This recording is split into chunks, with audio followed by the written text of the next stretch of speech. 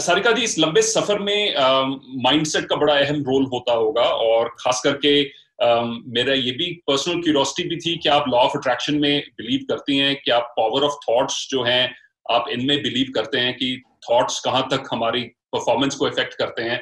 तो are you a believer of law of attraction, and mindset का role क्या रहता है यूपीएससी प्रिपरेशन में इस पूरे संघर्ष की यात्रा? सीमा जी, ऐसा लग रहा है जैसे आपने फिर से मेरे मन की बात छीन ली। I really believe in law of attraction. और जब मैं बिलीव करती थी तब मुझे इसके बारे में नहीं पता था। हमारे साथ जिंदगी में बहुत बार ऐसा होता है। हमने बहुत बार अपने दोस्तों को कहा होगा, आसपास के लोगों को कहा होगा, देखा मैंने तो पहले ही कहा था, मैं तो जानता था, मैंने बोला था, ऐसा ही हुआ। तो हम जानते हैं कि हमारी कही हुई बातें सच होती है, और हम अपनी इस पावर को यूटिलाइज नहीं करते हैं। मेरे साथ बहुत बार ऐसा होता था कि मैं सोचती थी और वो हो जाता था। विश्वास नहीं आता था कि कैसे होता है। जब लॉ ऑफ अट्रैक्शन के बारे में पता चला तो पूरी कहानी, पूरा साइंस समझ में आ गया कि this is not spiritual something, this is basic science, कि आपके दिमाग में ही सबसे बड़ा पावर है। अगर आप पोलियो को देखते हैं, जैसे आई एम पोलियो इफेक्टेड, मेरे बॉडी के कुछ पार्ट्स काम नहीं करते हैं, मेजर पार्ट्स काम नहीं करते हैं, तो इसका मतलब ये नहीं कि मेरे शरीर में कोई खराबी है। Polio affect your nervous system, आपके सोचने, आपके दिमाग को वो हर्ट करती है। इट मीन्स एक दिमाग है वो पूरे शरीर को चलाता है। जैसे आप एरोप्लेन कितने भी बड़े बना ले, फ्लाइट कितने भी बड़ी बना ले, पर उसको चलाता है पायलट। सेम हमारी बॉडी के साथ, हमारे बॉडी को चलाता है हमारा दिमाग, हमारा मन। दिमाग बुद्धि से भी ज्यादा पावरफुल है। आप बहुत इंटेलिजेंट है, लेकिन आपका माइंड उतना इंटेलिजेंट नहीं है, आप वो हमेशा नेगेटिव चीजों पे जाता है, तो आपकी बुद्धि भी खराब हो जाती है, आपका शरीर भी खराब हो जाता है। तो most driving factor is mind, मन। उस मन को जितना पॉजिटिव रखेंगे, पॉजिटिव चीजों के लिए लेके जाएंगे, आपको आपकी दुनिया, आपका गोल बहुत जल्दी मिलेगा। जो लॉ ऑफ अट्रैक्शन भी कहता है, लॉ ऑफ अट्रैक्शन ये कहता है आप बड़ा सोचो, जितना बड़ा सोच सकते हो उतना बड़ा सोचो। इसकी एक कहानी मैं आपको सुनाती हूँ, छोटी सी कहानी के रूप में। जब आप एक पिता बनते हैं तो आपका एक एम होता है कि आपके बस में जो भी हो आप अपने बच्चे को दें, जितना पॉसिबल हो। आप कभी बच्चे की हर इच्छा को मारना नहीं चाहेंगे, हमेशा चाहेंगे वो बच्चा डिमांड करे, और एज सुन एज पॉसिबल आपकी लाइफ का गोल हो जाता है, आप उसे पूरा कीजिए। सेम ऐसा सोचती हूँ कि हमें जिसने क्रिएट किया है, जस्ट अगर हम स्पिरिचुअलिटी में जाते हैं तो, अगर आप नहीं है स्पिरिचुअल तो भी कोई बात नहीं, फिर भी एग्जाम्पल में हम मान लेते हैं कि जिसने हमें क्रिएट किया है, चाहे वो एनर्जी है, ओम है, जो भी एक्स वाई जेड वेक्टर है, अल्लाह है, राम है, खुदा है, जो भी है, जिस दिन से हमें क्रिएट किया, तो उसकी भी इच्छा ये होगी कि हमारी इच्छा होने से पहले पूरी हो जाए। He is taking care everything, तो हमें क्यों चिंता करनी है।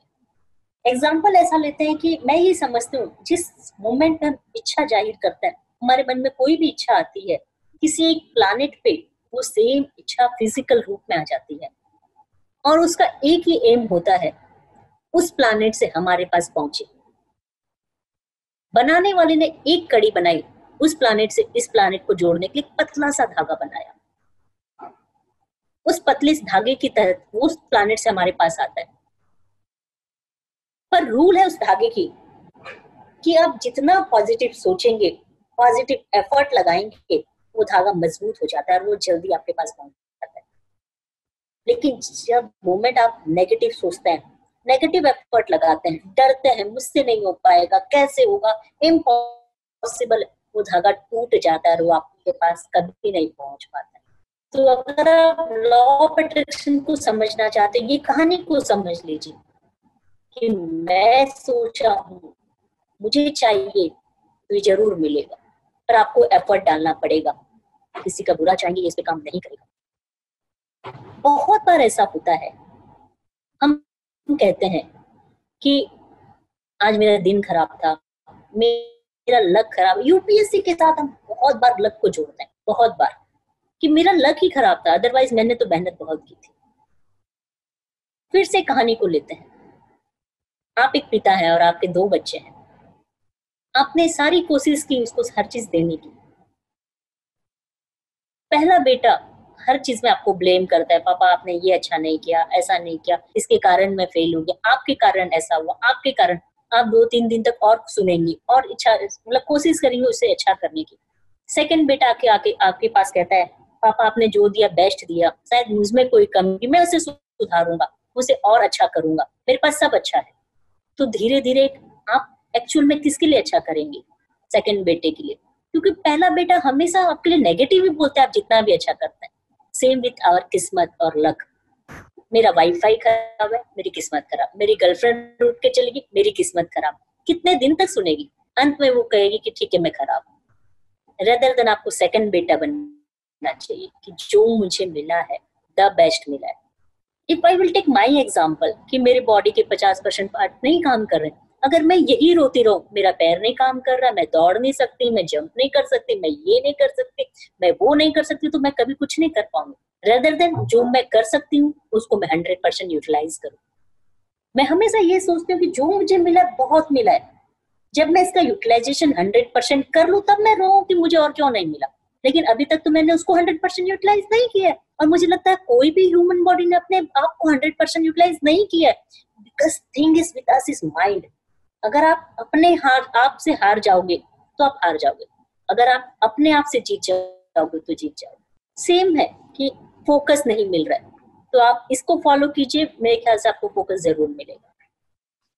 सारिका जी, मेरे हिसाब से सबसे सरल और सबसे पावरफुल लॉ ऑफ अट्रैक्शन का जो मैंने एक्सप्लेनेशन आज सुना, पर्सनली मैं बहुत मोटिवेटेड हुआ हूँ। गुरबानी में लिखा हुआ है कि मन जीते जग जीत। गुरु नानक साहब जी ने लिखा था, मन जीते जग जीत। जो मन को जीत गया, जो अपनी जो मन, जिसको बुद्धिस्ट मंकी माइंड भी कहते हैं, भी कभी इधर जंप करके चला गया, कभी इधर चला गया, तो उस चीज को काबू जिसने कर लिया वो दुनिया को जीत सकता है। ये आप अपने एक्सपीरियंस से बता रही हैं। और दूसरी चीज, मुझे वो कहानी बड़ी अच्छी लगी जिसमें आपने बताया कि एक बेटा जो हर वक्त शिकायत करता रहता है, हर चीज की कंप्लेन करता है, और दूसरा जो शुक्रगुजार होता है और ये सोचता है कि मुझे मुश्किलें किसके जीवन में नहीं है, पर मुश्किलों के बावजूद मुझे शुक्रगुजार कैसे होना है, how to make the best of them. जैसे किसी वो कवि ने कहा था कि अगर अगर खुदा नहीं है तो फिर उसका जिक्र क्यों, अगर खुदा नहीं है तो फिर उसका जिक्र क्यों, और अगर है तो फिर फिक्र क्यों, और अगर है तो फिर फिक्र क्यों। कि यही हम अपनी तरफ से बेस्ट एफर्ट्स लगाते जाएं और बाकी ये अंडरस्टैंड करें। वो जो आपने पावर की एक्सप्लेनेशन दी, that how that mysterious power जो थॉट से हमें वहां रियलिटी तक लेकर जा रही है, वो मुझे बहुत अच्छी लगी। और जहां हम पेरेंट्स की बात कर रहे हैं, तो मैं ये भी आपसे पूछना चाहूंगा कि ऐसे संघर्ष में, बच्चे की ऐसी अचीवमेंट में पेरेंट्स का, घर के माहौल का एक बड़ा अहम रोल रहता है। तो जो हमारे व्यूअर्स में से जो पेरेंट्स हैं जिनके बच्चे यूपीएससी की या तैयारी कर रहे हैं या इच्छा रखते हैं आगे तैयारी करने के लिए, पेरेंट्स के लिए स्पेसिफिकली आप क्या मैसेज देना चाहेंगे? पेरेंट्स के लिए मैं हमेशा ये कहूंगी कि बच्चों को फोर्स ना करें। जिंदगी में सिर्फ आईएएस, आईपीएस, आईआरएस बनना कुछ नहीं होता है। जिंदगी में इंसान बनना बहुत बड़ा इंपॉर्टेंट रोल होता है। किसी चीज के पीछे भागना जिंदगी नहीं है, कोई अच्छी जॉब पे चले जाना। हाँ, पेरेंट्स चाहते हैं कि बच्चा सेटल हो जाए, आराम से रहे, हर पेरेंट्स चाहते हैं, लेकिन कभी हम अपने पॉजिटिवनेस के कारण हम उसका भविष्य बिगाड़ देते हैं। मेरे यूपीएससी क्लियर करने के बाद बहुत फोन आते थे। एक बार सुबह सुबह 9 बजे मुझे किसी लेडी का कॉल आया, मदर थी वो।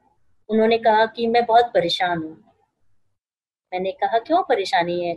सब्जेक्ट चूज करने में दिक्कत हो रही, कौन से कॉलेज भेजे या कौन सा स्ट्रीम ले। जनरली होता है हम साइंस में ले या आर्ट्स ले या कॉमर्स ले, पेरेंट्स को थोड़ी तकलीफ होती है समझने के लिए, कंफ्यूजन होता है। तो मैंने बोला कौन से क्लास में क्या दिक्कत हो रही है? देन सी सेड कि नहीं वो 5 साल का है। तो मुझे आश्चर्य हुआ, आज पेरेंट्स 5 साल के बच्चे पे आज से कितना प्रेशर डालने की कोशिश कर रहा है, तो बच्चा कितने प्रेशर पे रहेगा। हम कहीं ना कहीं उनके ऊपर चाहते तो अच्छा, लेकिन हम नेगेटिव फोर्स लगा रहे हैं। We should not do that. क्या होता है यूपीएससी या आईएएस, आईपीएस, आईआरएस को लेके सोसाइटी में बहुत बड़ा हवा भी है, स्टिग्मा भी है, बहुत रेस्पेक्ट भी है। कभी कभी हम उसके कारण अपने बच्चों के बारे में कुछ गलत कर जाते हैं। जनरली क्या होता है, जब आपका बच्चा पढ़ने जाता है तो हम इसको एक सोशल स्टेटस मानने लग जाते हैं। बहुत बार पेरेंट्स अपने आसपास जाने अनजाने में लोगों को बताते रहते हैं, मेरा बच्चा यूपीएससी प्रिपेयर कर रहा है, मेरा बच्चा यूपीएससी प्रिपेयर कर रहा है। जितने लोगों तक ये बात पहुंचती है, कहीं ना कहीं ये चीज आपके बच्चे के ऊपर मेंटल स्ट्रेस डालती है। जब तक बच्चे का नाम फाइनल लिस्ट में नहीं आ जाता है, तब तक आपको उनके ऊपर ये प्रेशर नहीं डालना होता है। आपको पता नहीं चलता है कि जब उसे पढ़ाई के समय तकलीफें होती है, अप एंड डाउन से गुजरता है, तो उसको ये नहीं समझ में आता कि मेरा फ्यूचर क्या होगा। उसको ये लगता है कि मेरे पेरेंट्स क्या कहेंगे, समाज क्या कहेगा, इतने लोग हैं, वो लोग क्या कहेंगे, उसके अंदर वो प्रेशर ज्यादा आता है। तो always save your children from that pressure. Recent में एक मूवी आई थी, that movie name is Chhichhore. I would suggest every parents must see. हम सक्सेस के लिए तो प्रिपेयर होते हैं, पर फेलियर के लिए कभी नहीं होते हैं। तो आपको जरूर प्रिपेयर होना चाहिए और उस रास्ते से हमें काम करना चाहिए। आई थिंक जो आपने पॉइंट मेंशन किया कि ये बड़ा हैरानीजनक है कि 5 साल के बच्चे को यूपीएससी की प्रिपरेशन, और आजकल पेरेंट्स थोड़े जरूरत से ज्यादा कंपेटिटिव हो गए हैं एंड ये चाहते ना चाहते हुए भी प्रेशर बन जाता है छोटे बच्चों के ऊपर। मैं जब अपनी छोटी बेटियों को प्री स्कूल के लिए ड्रॉप करने जाता था तो देखता था कि वहां, अब हमारे जमाने में पेपर रीडिंग कंपटीशन नहीं कहते थे या डांस कंपटीशन नहीं होता था, डांस परफॉर्मेंस होती थी, राइट? आप डांस करने गए, अच्छा करने गए, जैसे भी हुआ है। पर आजकल हर चीज, फैंसी ड्रेस से लेकर पेपर रीडिंग, डांस से कंपेटिटिव बन गई, हाइपर कंपेटिटिव। और इससे ये है कि वो बच्चे का नेचुरल टैलेंट उभर के सामने नहीं आ रहा।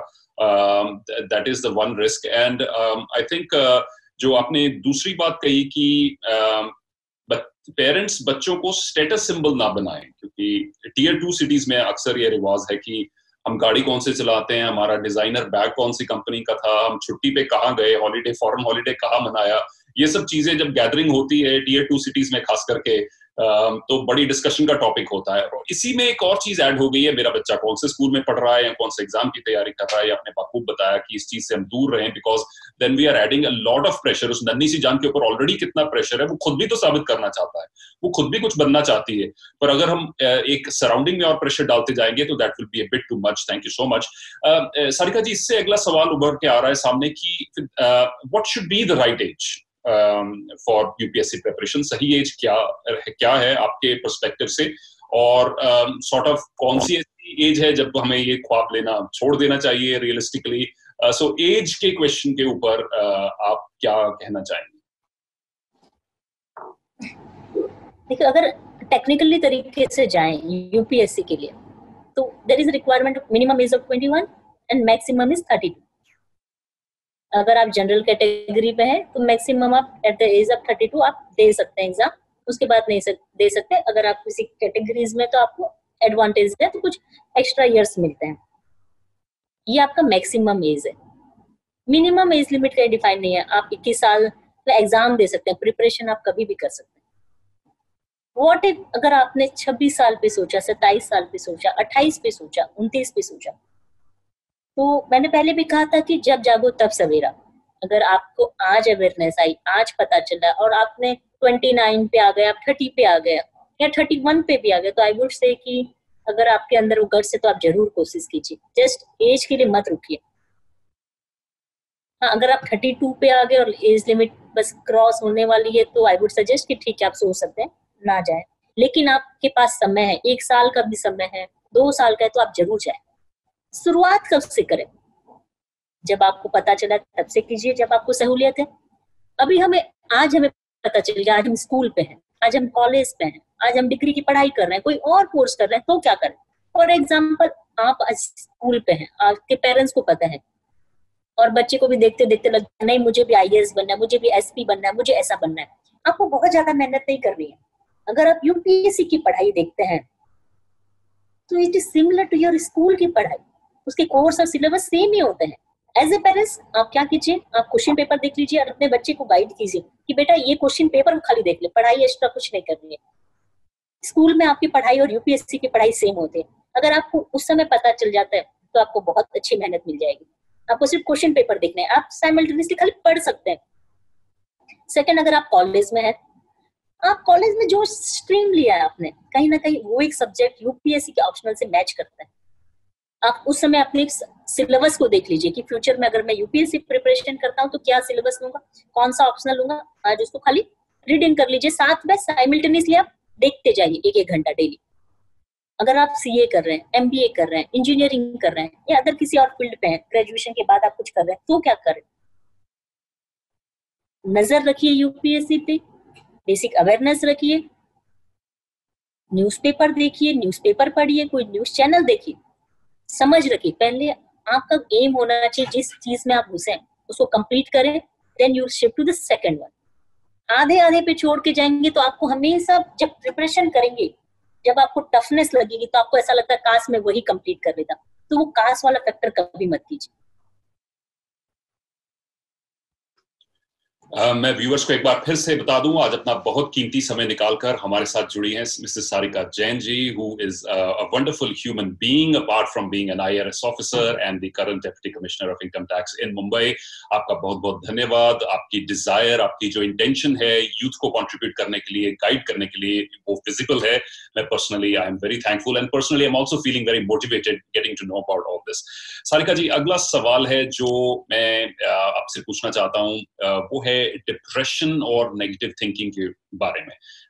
वो चाहे यूपीएससी की प्रिपरेशन के जो लंबे इम्तिहान से गुजरना है, मेरा मानना है जितना इम्तिहान मुश्किल होगा उतना उसका वेटिंग पीरियड भी एक इम्तिहान ही होता होगा, तो उस समय पर and even general I feel हमारे जो जनरल व्यूअर्स भी जो इस समय देख रहे होंगे वीडियो, आई एम श्योर वो आपके आंसर से वो भी प्रेरित होंगे, क्योंकि ये बड़ा कॉमन फैक्टर हो गया है। एंटी डिप्रेशन ड्रग्स आजकल जैसे डिस्प्रिन सिरदर्द के लिए खाई जाती थी, वैसे आजकल एंटी डिप्रेशन ड्रग्स प्रेस्क्राइब होती हैं और एक बड़ी कॉमन एलिमेंट बन गई है। और कई लोगों को तो ये पता भी नहीं होता कि उनको क्लिनिकल डिप्रेशन है, वो सिर्फ यही सोचते मैं नेगेटिवली सोच रहा हूँ।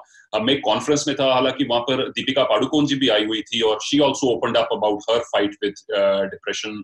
और उन्होंने बताया कैसे कि एक समय पर जब उनकी काम करने वाली नहीं आ रही थी घर में, जो सफाई करने वाली नहीं आ रही थी, तो वो भी एक कंट्रीब्यूटिंग फैक्टर हुआ। तो हमें भी देखकर ये सुनकर काफी हंसी आई कि सेलिब्रिटीज की लाइफ में भी ऐसे चैलेंजेस होते हैं जो आम व्यक्ति की लाइफ में होते हैं। तो प्लीज डिप्रेशन के बारे में, इस चीज को कैसे ओवरकम करें यूपीएससी की तैयारी में एंड इन जनरल, प्लीज थोड़ा शेयर करें हमारे साथ।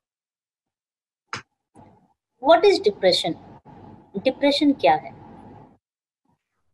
जब आपको आपका डिजायर गोल नहीं मिलता है या आपको डिजायर गोल मिलना बहुत चैलेंजिंग लगता है, अपार्ट फ्रॉम दैट आपका सराउंडिंग से आप अगेंस्ट जा रहे हैं या आपका सराउंडिंग आपको पसंद नहीं करता है, तो वो सारी चीजें आपको डिप्रेशन लगती है। यही एक तरीके का रूप होता है डिप्रेशन का।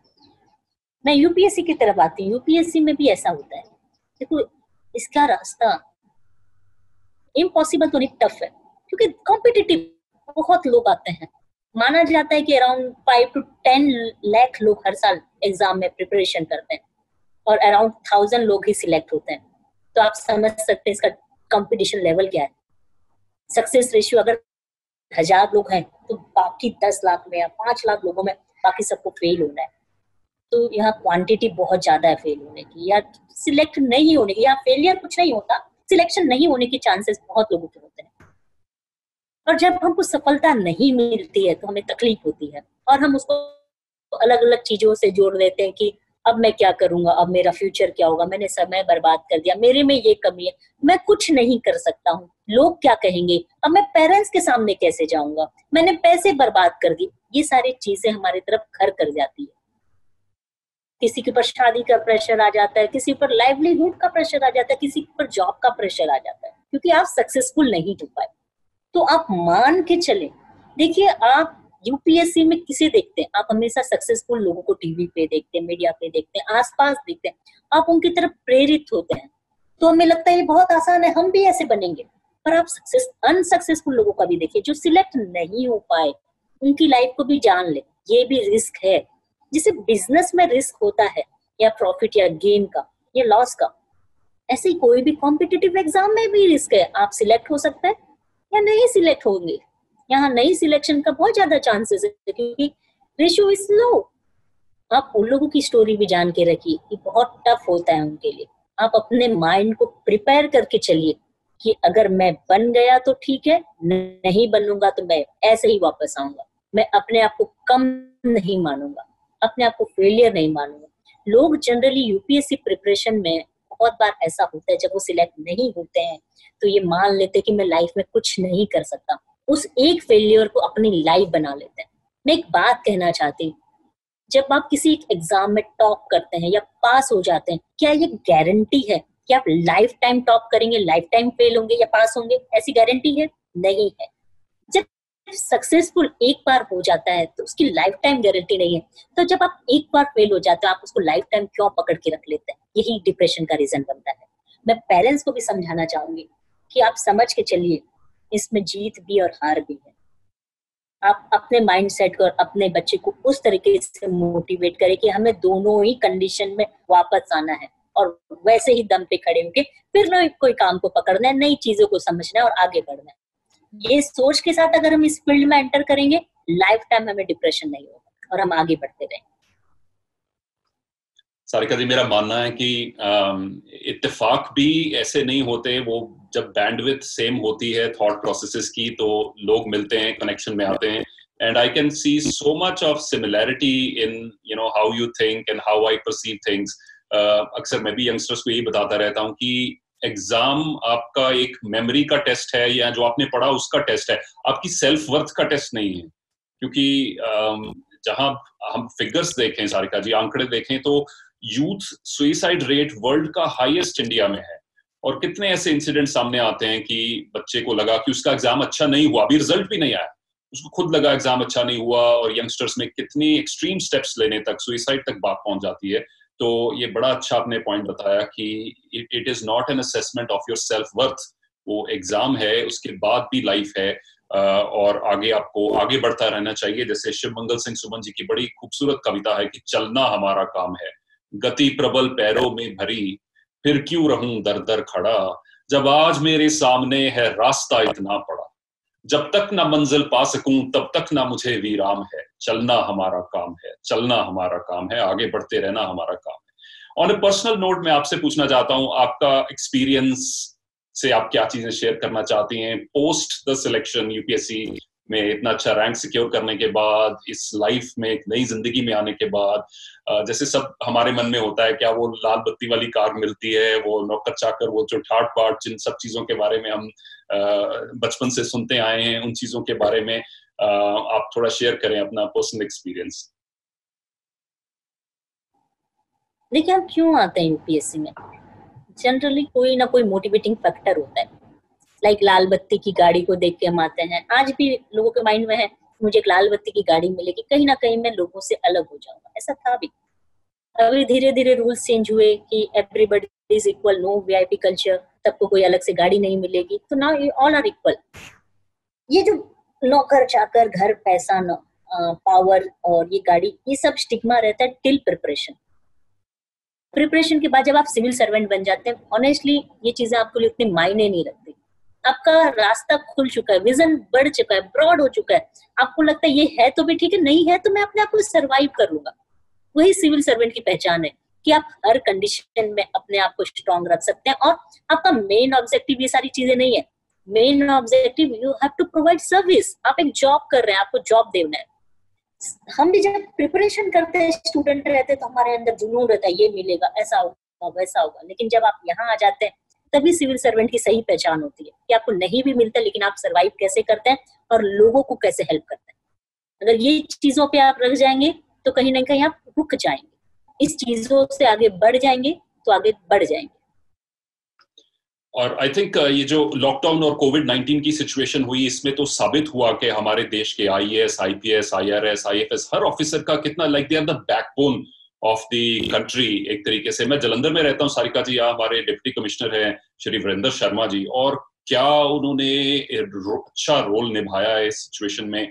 हर डेली हमें फेसबुक लाइव के द्वारा अपडेट्स मिलते थे, यानी टेक्नोलॉजी को यूज करते हुए बड़े सिंपल, बड़े ग्राउंडेड ह्यूमन बीइंग हैं। और उससे, क्योंकि कई बार शायद इस सिचुएशन से पहले एक आम नागरिक का इतना वाकफियत नहीं थी हमारे जो एरिया के जो ऑफिसर्स थे, बट इस जो पैंडेमिक जब हुआ, ये जो देश पे जब मुसीबत आल पड़ी, तो कैसे हमारे ऑफिसर्स हर डायरेक्शन से उठ के उन्होंने इस सिचुएशन को संभाला। तो ये एहसास हुआ कि ग्रास रूट लेवल पर जो एग्जीक्यूशन है, वो सर्विस माइंडसेट है। सबसे बड़ा मोटिवेशन एक ऑफिसर का वही होता होगा, that opportunity to contribute something, and that's wonderful.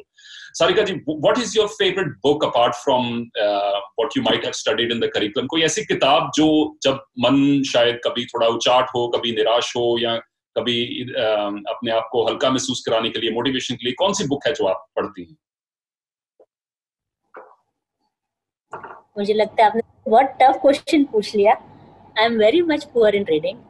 मुझे जितना याद आता है मैंने लाइफ में कोई बुक नहीं पढ़ी है, और करिकुलर जो एकेडमिक होती है वो तो कंपलसरी से मैं पढ़ लेती थी। इसके अलावा मैंने कोशिश की एक आध बार, जैसे लॉ ऑफ अट्रैक्शन है वो मैंने थोड़ा पढ़ने की कोशिश की, और बचपन में अकबर बीरबल की कहानियां पढ़ी है, मुझे जितनी याद है। और ऐसे पूरी बुक मैंने आज तक नहीं पढ़ी ऑनेस्टली, तो मैं समहाउ कहीं ना कहीं साहित्यिक चीजों में पीछे रह गई। नहीं, और ऐसे नहीं है, क्योंकि कई बार सिंपल चीजें, जैसे अकबर बीरबल की कहानी आपने आपने बताई, कई बार जैसे आपने खुद ही पहले अपने अभी पॉइंट में बताया था कि जरूरी नहीं आप 100 किताबें पढ़ो, आप एक को अच्छे से पढ़ लो। कई बार सिंपल स्टोरीज, जो सिंपल सीख हमारे साथ रह जाती हैं अकबर बीरबल की कहानियां से, वो ही ऐसे घर कर जाती हैं कि पूरी लाइफ लॉन्ग गाइडेंस बनी रहती है। तो सेल्फ मोटिवेशन के लिए कोई कोई और जरिया, कोई म्यूजिक, जो कोई ट्रैक है, कई बार मैं मॉर्निंग में अपना म्यूजिक सुनता हूँ, तो मुझे कोई ऐसे ट्रैक्स हैं वो जो भाग मिल्खा भाग के, या कोई और है ऐसे मुझसे मोटिवेशन मिलती है, कोई मूवी ऐसी हो जो आपको अच्छी लगती है, तो उसके बारे में would you like to share? मैं ये कहना चाहूंगी कि मेरी जो हॉबीज है कहीं एक चीज पे रुके नहीं, मतलब रुकी नहीं है किसी भी एक चीज पे। मूवीज का देखने का मुझे बहुत ज्यादा शौक है। अभी तो वेब सीरीज वगैरह बहुत चलती है, तो I would suggest everybody to must watch Delhi crime. Okay. Nirbhaya case जी जी। हुआ है, बहुत बारीकियों से उन्होंने बहुत सारी चीजें कवर करने की कोशिश की है, तो वो जरूर देखिएगा माइंडसेट खुलने के लिए, अगर आप सिविल सर्विस पे आ रहे हैं। और मेरे शौक में ऐसा है कि मुझे लाइफ में सब कुछ करना अच्छा लगता है। हर वो चीज जो मुझे नहीं आती है, मैं हर वो चीज करना चाहती हूँ। जैसे मुझे गाना भी अच्छा लगता है, मैं वो डांस करना भी अच्छा लगता है, मुझे म्यूजिक बजाना भी अच्छा लगता है। आता कुछ नहीं है, पर मैं कोशिश करती हूँ उसको हॉबी तक रखती हूँ, कि इसमें एक्सपर्टिज्म मुझे नहीं चाहिए। अभी मैं ऑनलाइन कुछ कोर्सेज देखती रहती हूँ, मैं ग्राफिक्स सीखती रहती हूँ, जो नहीं आती है बेस्ट टाइम पे कि मैं आज सीख लूँ। मुझे ऐसा लगता है कि लॉकडाउन जो आया है ये हमें कुछ सिखाने के लिए आया है, रदर देन हमें रुलाने के लिए नहीं आया है, हमें अपनी पहचान कराने आया है। आपकी मर्जी, आप कैसा लेके जा सकते हैं। एग्जाम्पल है इसमें, आप ऑफिसर है या नहीं है उसकी पहचान नहीं होती, इसमें आप इंसान कैसे हैं उसकी पहचान होती है। अपने आप को तो हर कोई खिलाता है, पर किसी एक भूखे को देख के आपके अंदर दर्द होता है, उससे इंसान की पहचान होती है। आज हर कोई अच्छा करना चाहता है, क्योंकि आपके अच्छे होने की, आपकी ह्यूमैनिटी पता चलती है। हो सकता है कि हमारा जो शत्रु है इनविजिबल है, हम नहीं निकल सकते, हम घर से नहीं निकल कर भी हम देश की सेवा ही कर रहे हैं, फिर भी अंदर वो ललक है कि हम किसी का अच्छा चाहें, नहीं कर पाते। लेकिन आपने बहुत बार देखा होगा कि बहुत लोग घर से निकल के काम कर रहे हैं, कोई 10 रुपए का डोनेशन करता है तो 100 रुपए का स्प्रेड करता है, व्हाट्सएप पे मैसेज आते हैं मैंने ये किया। आपको कहीं ना कहीं अंदर से फील होता है कि यार ये पब्लिसिटी के लिए तो नहीं कर रहा है, आपको अंदर से बुरा भी लगने लग जाता है, नेचुरल है। तो मुझे भी लगता है कभी कभी यार ये बहुत ज्यादा स्टंट नहीं हो गया पब्लिसिटी है जैसा। फिर ऐसा लगता है कि हम और कुछ नहीं कर सकते, लेकिन एक व्हाट्सएप में छोटी सी ताली बजा के उसको मोटिवेट करते हैं, वो 10 रुपए से कल 11 रुपए डोनेट करेगा, तो वो अल्टीमेटली नीडी के पास जाएगा। हम घर बैठे भी किसी अच्छी चीज को अप्रिशिएट कर रहे हैं, it means we are doing the humanity only, हम लोगों की सेवा कर रहे हैं। आपके एप्रिसिएशन से किसी और का पेट भर रहा है, किसी और के पास अच्छी चीजें पहुंच रही, वी आर कंट्रीब्यूटिंग। तो इसके लिए आपको कोई चीज या ऑफिसर बनने की जरूरत नहीं है, अच्छा ह्यूमन बन सकते हैं हम घर बैठे बैठे भी, और देश की सेवा कर सकते हैं। बाखूब कहा आपने कि ये लॉकडाउन हमें रुलाने के लिए नहीं बल्कि कुछ सिखाने के लिए आया है, और जहां हम कई बार जजमेंटल हो जाते हैं, हर चीज का एनालिसिस, ओवर एनालिसिस करना शुरू कर देते हैं, उसमें अगर हम कुछ थोड़ा सा भी पॉजिटिवली कंट्रीब्यूट करें तो we are adding to the solution, कि हमें हमें समाधान का हिस्सा बनना है, समस्या का नहीं, जैसे अक्सर कहा जाता है। So it has been a wonderful experience. Let me first of all thank you. More than 2.5 hours आपने आज निकाले, कुछ टेक्निकल इश्यूज भी आए बीच में, आप लगातार उसी जोश जज्बे के साथ, सर्विस के माइंडसेट के साथ हमारे साथ जुड़ी रही। मेरा मानना है सभी देखने वालों के लिए ये जो वीडियो है, आज की जो इंटरव्यू है, ये काफी बड़ी वैल्यू एडिशन होगी, इंस्पिरेशन होगी, coming from a real life perspective such as yours.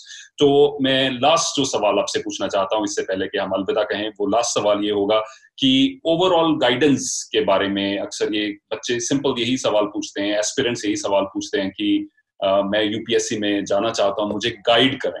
So आप इसे चाहे गाइड करना कह लीजिए या अपना आशीर्वाद देना कह लीजिए इन एस्पिरेंट्स को, हम इस सवाल से हमारी आज की इंटरव्यू को समाप्त करेंगे कि ओवरऑल गाइडेंस जो है यूपीएससी एस्पिरेंट को आप क्या देना चाहेंगे in summary?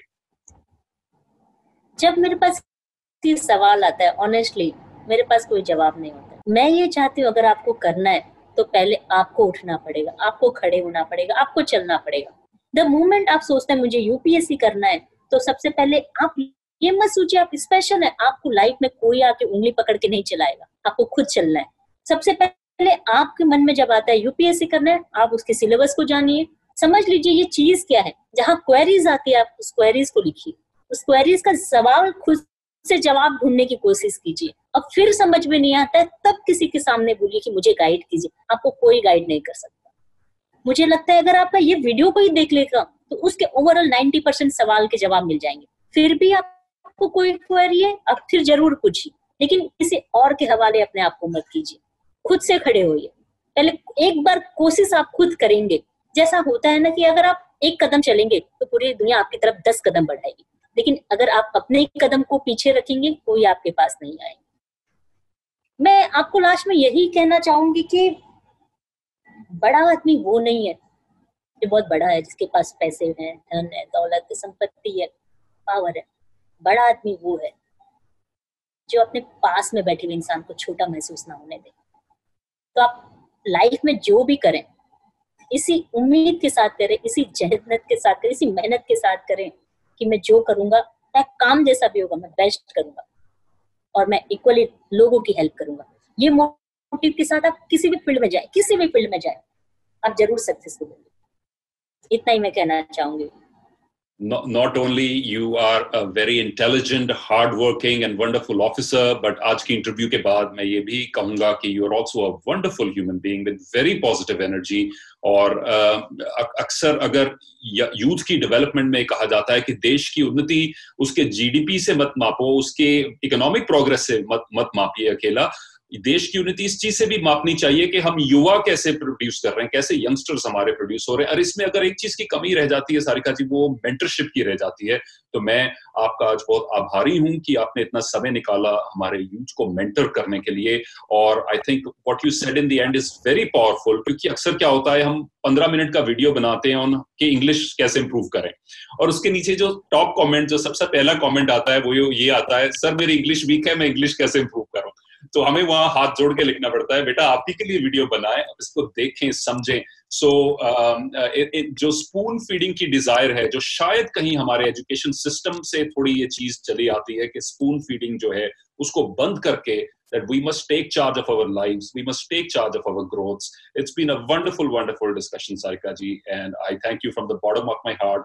We will perhaps meet once again for some questions. आशा है कि कुछ questions unanswered फिर भी रह जाएंगे इतनी efforts के बावजूद। तो once again I say thank you for joining us on today's live. Bye bye.